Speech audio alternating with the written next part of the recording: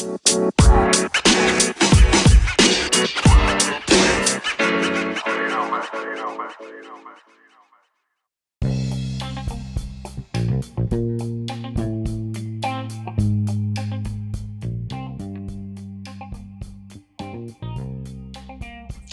and welcome to another episode of Tales from the Doghouse, Separation Anxiety Explained. I am Ness Jones. I am in Australia and I'm from Separation Anxiety in Dogs Decoded. And with me today I have...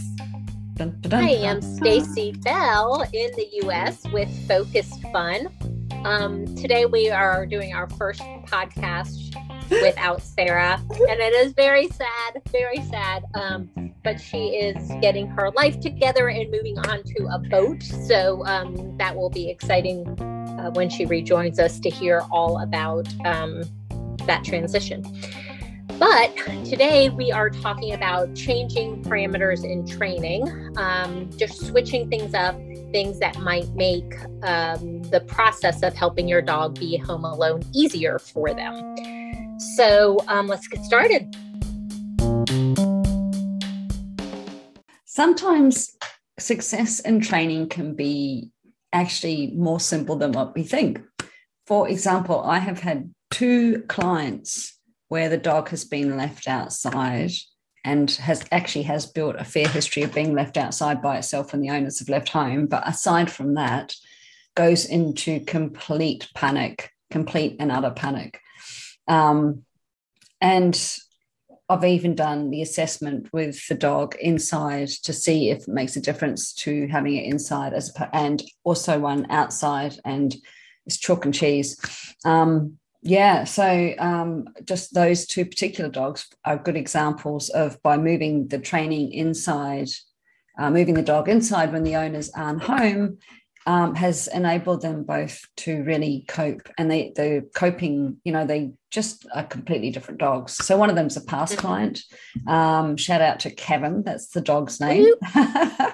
And I mean, it was really, really evident when he was outside and we did the assessment. As soon as the owners just stood up and took one step towards their exit door, he was just panicked. I didn't even do the assessment with the other dog with it outside. I just said, look, can we please just start inside and see how it goes? And her name is Jane. Sorry, shout out to Jane. And actually, did you just notice I just said 2 human names for 2 dogs? Yes. Jane and Kevin. And they're both staffies too. How about that? Just a little side note. So we've just been working with Jane inside, and her training is going phenomenal. Better than you could hope for. She's just doing amazing. So we are still going through a program together, but she hasn't put a foot wrong. So big, major difference. So they're really good examples of just changing things up and how it can just change the dog's mindset. Have you got any clients like that? I think just backing up a little bit and giving an umbrella category of like, where are you going to leave the dog, right? And so in your case, one subcategory, because I like things organized, one subcategory would be inside outside, but it could also be in a crate, out of a crate. It could be in a confined space, whether that's a kitchen or the living room or a bedroom or whatever, or free roam. It could be gates could be involved or that sort of thing. So I think that's a big category. And I have had dogs that have started in the crate or were working in the crate with their pet parents before we started together. And I was just like, can we please just try them out in the crate? Let's just do the assessment both ways. And if there's one way that's much easier for your dog, let's go with that. And 99.9999% of the time out of the crate is a lot easier. There's always going to be that one dog that for some reason inside the crate is easier. But like we've talked about before, usually more space and more freedom to make that choice of where am I going to rest is better for I don't want to make a value judgment. It makes being home alone easier for the dog. So we always recommend let's at least try that, you know. And for some dogs, especially crates, they have like you were saying with the outside with Kevin and Jane. They had a lot of fear history associated with being outside when their parents left. So if your dog has like really negative experiences in their crate and a lot of fear associated with that, it's, you know, just another hurdle, right? So it's not only that they're confined, and that does sometimes make it more difficult for dogs, but it's like the emotions attached to that crate that you have to overcome. And then you can start training with moving away and getting outside the door. So it does add a whole nother step to training. Yeah, we have a whole episode, not on YouTube, but will be on our podcast. So anybody that wants to listen to that, it's focused entirely on crates. So what our feeling is in regards to crate, how to employ them, when to employ them, et cetera. But yeah, I actually have people in my Facebook group that have crated their dogs, and I've said, hey, why don't you try leaving them out? And they've said it's just made such a huge difference. My Facebook group is Separation Anxiety and Dogs Decoded. If anybody would like to join me, you will be most welcome. Yes, but I think the thing with crates in particular is, you know, owners get caught up in that, well, I can't let the dog out of the crate because they're going to destroy the house. And it's a very real concern. But of course, when we're doing this training, and we have talked about this before, you know, we're watching them on a live camera feed. We're always setting them up for success. We're never letting them go over threshold to the point of panic where they are going to destroy your belongings. So therefore, that's not going to happen. So you can kind of knock that fear on the head, for want of a better way of saying it. Right. Another one is just, one time when, you know, I know I just said our rule of thumb is more space, more choice, better. They will probably do. One time, there's probably other exceptions, but one of the big exceptions that I can think of to that rule is when the dog is noise phobic. And if there is a room or area of the house that is quieter, that can be helpful in training, because a dog that is reacting to environmental noise or visual cues can really affect home alone training. And, you know, we have strategies for that and an episode, but if we can change the parameters of our setup to just make it easier and kind of avoid that whole thing, then that can be really helpful too. So that is kind of my exception to the rule, is if I know the dog is really sensitive to environmental sounds and visual things, then I'll be like, okay, let's just try and see. And sometimes it's great, and sometimes it's like, you know what, it doesn't balance out, so then we don't do that. And they don't have to be noise phobic. It's as you said, sensitive, or it could be, as you say, it could be something visual. So if you're on a busy street, how can we change that up? So I've actually in the past advised clients to not necessarily do it inside the house, but try to do some sort of trellising or hedging or some plants or something to block that view of whatever's happening on the street. Or you could put film on the window. If moving the dog away from that area, it doesn't help the training, then we have to think of other ways of expediting the process. Another one that we can often help is, because we often talk about fear history, and you know, this particular thing is associated with the dog being home alone, the dog being scared. Sometimes that could be your front door. So in that case, we might, if it's possible, and of course in apartments it's not unless you want to climb over your balcony and put a piece of tie some sheets together or something. But in, you know, in other scenarios, other homes, sometimes there's possibility of exiting via another door. And because there's no fear history associated with that door, the dog might simply be able to cope better. They might still have issues, but they might actually go through the training process a lot quicker. Yeah, that's what we ended up doing with Spud, who was on the show some months back. We ended up switching doors and using a different door than they had been. So it can make a big difference, and sometimes it can't.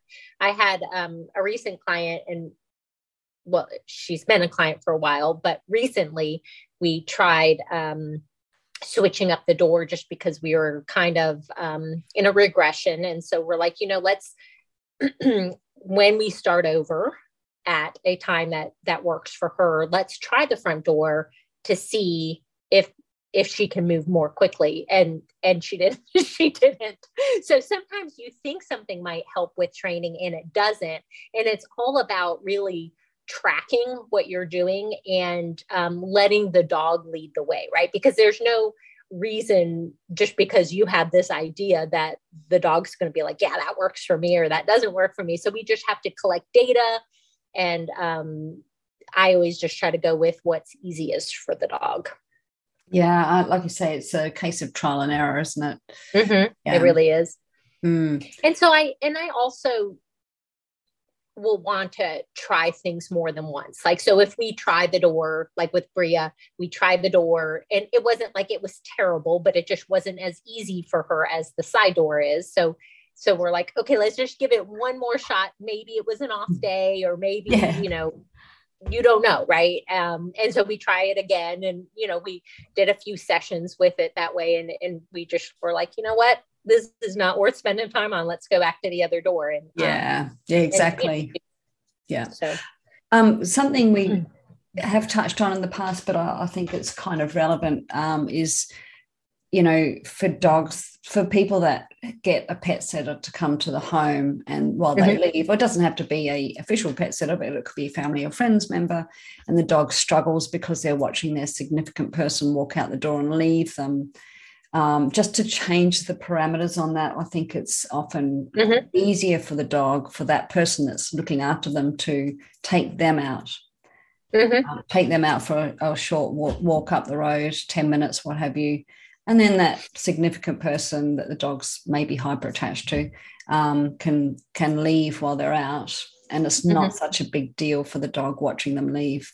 So that's just a simple tip that can often just swing the balance in your favor. Yeah, it's so true. I don't know if I've worked with somebody where their dog was the exception to this rule that you're saying. Is like, I think it's always, I'm not going to say always, but frequently easier for the dog if they're the one doing the leaving, right? So if the person watching them takes them for a walk or takes them into the backyard and, plays some games with them, or, whatever it is, whatever works for the dog in question. But I think it's, staying put and watching their pet parent leave is hard for a lot of dogs. One other one that I wanted to mention was baby gates or at X pens or anything blocking away. Even if it's, I know with like X pens and crates, you're frequently creating an enclosure for the dog, or even baby gates, maybe blocking a room. And that can really make it more difficult for some dogs. So, and I know for some scenarios, if you have a puppy and they're not quite potty trained and they're not, fully through the stage of biting or eating everything they see, we might need to get creative there. But baby gates frequently can make things more tricky for a lot of dogs. So that is another thing to consider. Can we take this away? What would that look like? Can we do something else? Like, some people use baby gates for dogs that try to run out the door. So they'll put a baby gate up. And so sometimes we can do some mat training with them, or we can work on specifically them not darting out the door, like as a, just training separately, if that's something that they always do, or we can look and say, are they darting out the door because we're pushing too hard and getting out the door? And so we, take a few steps back. But those are all things that we would kind of assess if we thought the gait was making it harder for the dog. Yeah, for sure. Yeah, mat training is a good one for that sort of thing. That's for sure. Mm-hmm. Or, I mean, really, if that's sort of, if the dog is borderline whether they're going to stay on the mat and you don't want to include the baby gate inside the door, you could actually put a gate on the outside sort of thing. So, right. Or, some sort of pen on the outside. So if the dog does dart out, they're not going to go anywhere. Right. Other setup things that we've talked about are just there might be sound masking things or stuff like that. Again, if your dog is sensitive to noises, that might help them. Some dogs that are very routine oriented, it can help to kind of have a routine before you start training. So maybe you go for a walk, you do like a scent trail or a snuffle mat or something, and then chill out for a little while and then start, your exercise with the dog, the home alone exercise with the dog. And so some dogs, that kind of routine helps them set expectations and helps them kind of prepare. So I've done that with a couple dogs, not as a general rule, but just a couple dogs, that kind of thing made it a little easier for them. So that would be another kind of setup, or changing the setup parameters a little bit to help make it easier for the dog. And, that kind of opens up the whole discussion of, when you train your dog when you're working on helping your dog be home alone, we do want to work initially in that easiest scenario for them. Yeah. So absolutely. whatever that is for your dog. So one of the things that we talk about a lot for puppies, but I kind of apply it to all of my clients, honestly, is making sure your dog is safe. So the acronym is sleepy. The S is for sleepy, but more like restful, right? Like, so they don't need to be like falling asleep, but in a restful, calm, sleepy-ish state. The A stands for all played out. So they're thinking of, they've had some exercise and enrichment. We're going to put a pin in that and get back to it, because Megan, Bria's mom, had a question about that she wanted us to address on the podcast. Oh, good. S is full. So they're not expecting a meal shortly or anything like that. That can really, yeah. If they're hungry, if it's their dinner time, what are you doing? What's happening? Or even like an expectation for going for a walk or something like that. And so, we do have to kind of be mindful of that. So, and then the E in safe is empty. So they've gone potty, right? So they're not, doing the little potty dance like they have to go potty. And this can be especially helpful for puppies and young dogs that maybe are not fully potty trained, or you're still working through some stuff. If you just took them to the bathroom, and they've had a chance to relieve themselves, then you're not worried. Are they coming to the door because they have to go to the bathroom, or are they coming to the door because, they're just checking it out, or, it kind of takes away some of the pressure from you even. So that's, I think, a good rule of thumb, setting them up for success, is training at a time. And we've talked about this before, like some dogs have a certain time of day that they might find mornings easier or harder, in the reverse in the evenings. And so we just want to, at least in the beginning, train in a way at a time when it's easiest for them. Absolutely. Yeah. I think the potty one and the food one, I've had examples of that with clients where they've done the training right on dinner time, and the dog's like just completely has gone from previous sessions, well aced it, brilliant. Right. And then they've done it at dinner time. They're like, no, this isn't right. No, you're not doing this. Not right. And I've had another one. Gone.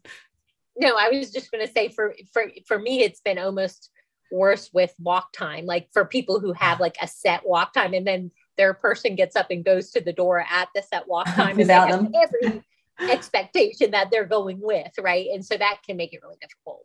Yeah, absolutely.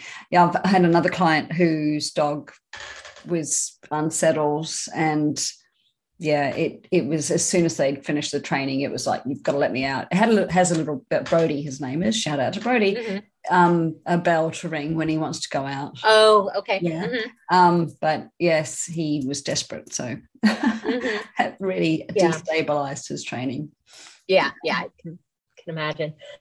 So the thing that I put a pin in is, for some dogs, we have to work quite hard to find that sweet spot of training, right? Like they've had enough exercise, they've done their enrichment, they're, restful enough and like but not sleeping, and they're not. And so, especially I think for young dogs, this can be tricky. Yeah. But also, it just depends on the dog. Active dogs in general, it can be a little bit tougher too. But Bria's mom, Megan, was asking like, how long do I have to make sure that I check all of these boxes before we can, does it get easier for her to, as it gets easier for her to be alone, can we relax some of this stuff? And the answer, or at least part of it, and then you can contribute as well, I think is, I don't necessarily think for most dogs that we have to make sure we do exercise, enrichment, a settling activity, and then, all of these steps to work up to a absence forever. But I do think that overall, your dog needs to be getting exercise and enrichment. So it doesn't necessarily need to happen before you leave, but that your dog's life has to be full in that way, right? So I do think it's something that as pet parents, we have to pay attention to in providing for our pets. But also I do think that as your dog becomes more skilled at being home alone, we can relax that it has to happen in a certain order, or it has to happen before you leave. And that might be, for Bria, it might be a more challenging scenario for her. And so we might have to drop duration a little bit and say, when she hasn't had a walk or she hasn't had some enrichment, it's going to be harder for her to be alone. So we're going to, have that kind of on a different track and reduce duration a little bit and then proceed at a different rate. And usually over time, those scenarios will kind of merge together anyways. But that's just kind of, when you're looking down the path of independence, that is just something to kind of consider. Sorry, I'm just looking at my dog. She's a bit of a Rudy. She does it to me in my Zoom sessions with my clients all the time. Yes, I think always remembering that we need to set the dog up for success, but we're looking for consistency. So ideally, you want your dog to have a fulfilled life anyway. So you want to make sure that their life has adequate exercise and enrichment regardless. But yes, I think as they've had more and more safe absences and you've got more and more consistency at, let's say, I don't know, pull a figure out of your head, let's say half an hour, then you can maybe get a little bit more relaxed. But when you're trying to build up more those safe absences, but build the foundations, build up the safe absences, they're key pillars of your training and they're really important. Yeah. So I certainly wouldn't be rushing to remove them or be a little bit less focused on them. Yeah. There is one thing though, Stacey, I think sometimes I have clients that will, they'll have their couple of days off, they're let's say it's the weekend, they're not working, the dog goes everywhere with them. They go to the beach, they go to the park, they go to social outings, you know, the coffee shop and blah, blah, blah, blah, blah. And when they go back to training and they're hoping to get that nice, you know, the dog should be exhausted. And yet as soon as they start the training, the dog's like, whoa, hang on. You know, we've just spent 2 full-on fun-filled days and I am exhausted, but you can't walk out the door without me, even though we're training. Right. Yeah, because it's almost like they've spent, I don't want to say too much time with their owners, but yeah, it's like they've almost forgotten where they are, kind of thing. So I think in those scenarios, we need to really drop the time back to a lesser, even if you were on 15 minutes, you might want to drop back for the first session thereafter. After a day like that, maybe even to 1 minute, you know, like depending on what the dog can cope with. But, but I have noticed a couple of times with dogs that have had that really full on 24/7 contact with the owner without any training. And it's been fun. But when they go back to the training, the dog actually struggles. Yeah. Yeah. I've also seen with some dogs, when you think, oh, when they get home from daycare, they're going to be so tired and that's when I'm going to do my training. And it's like opposite, you know, like, and some dogs are truly so tired and they're like, perfect time to train. Fine. You can leave me. That's a good time to train for that dog. But, for one of my clients that I have now, it's like, no, don't even try because it's like a toddler who's missed their nap. You know, it's like, so it's not a good time for training. So I guess another point to make would be that a lot of this stuff can be dog dependent. So you just really have to, you know, test things out gently with your dog to see what works. Because I did have another one who they would take him out and, you know, let him run in the forest and then play fetch with him and then like do all of these things trying to get him to that sleepy state, but he would have trouble settling after. So what we ended up doing was, okay, you can do those things because he has fun and you have fun and it's great for both of you.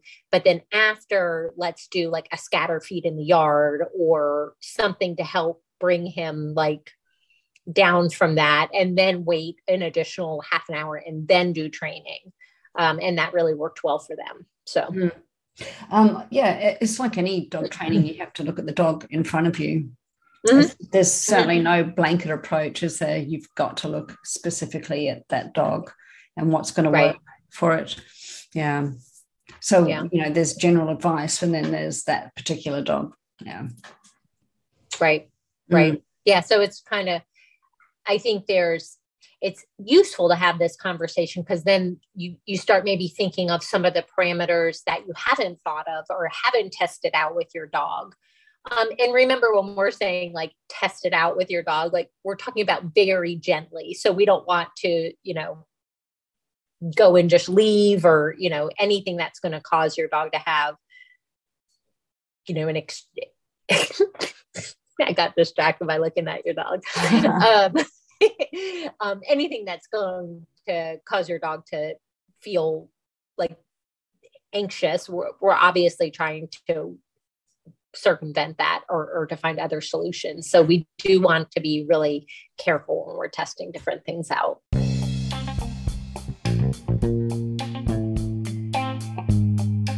Thank you guys so much for joining us on this week's episode of Tales from the Doghouse. I am Stacy Bell, and you can find me on Facebook and Instagram at Focused Fun Dogs, and then my website is focusedfun.net. And I'm Ness Jones. I am in Australia from Separation Anxiety in Dogs Decoded. This is our second episode for our YouTube channel, so please make sure you subscribe at Tales from the Doghouse on YouTube because we would love to have you there. And we do understand that podcasts aren't for everybody, so you know, if you want to see us in our beautiful finery, otherwise we'll be back in a couple of weeks and we look forward to catching up for another episode. All right. Bye. Bye.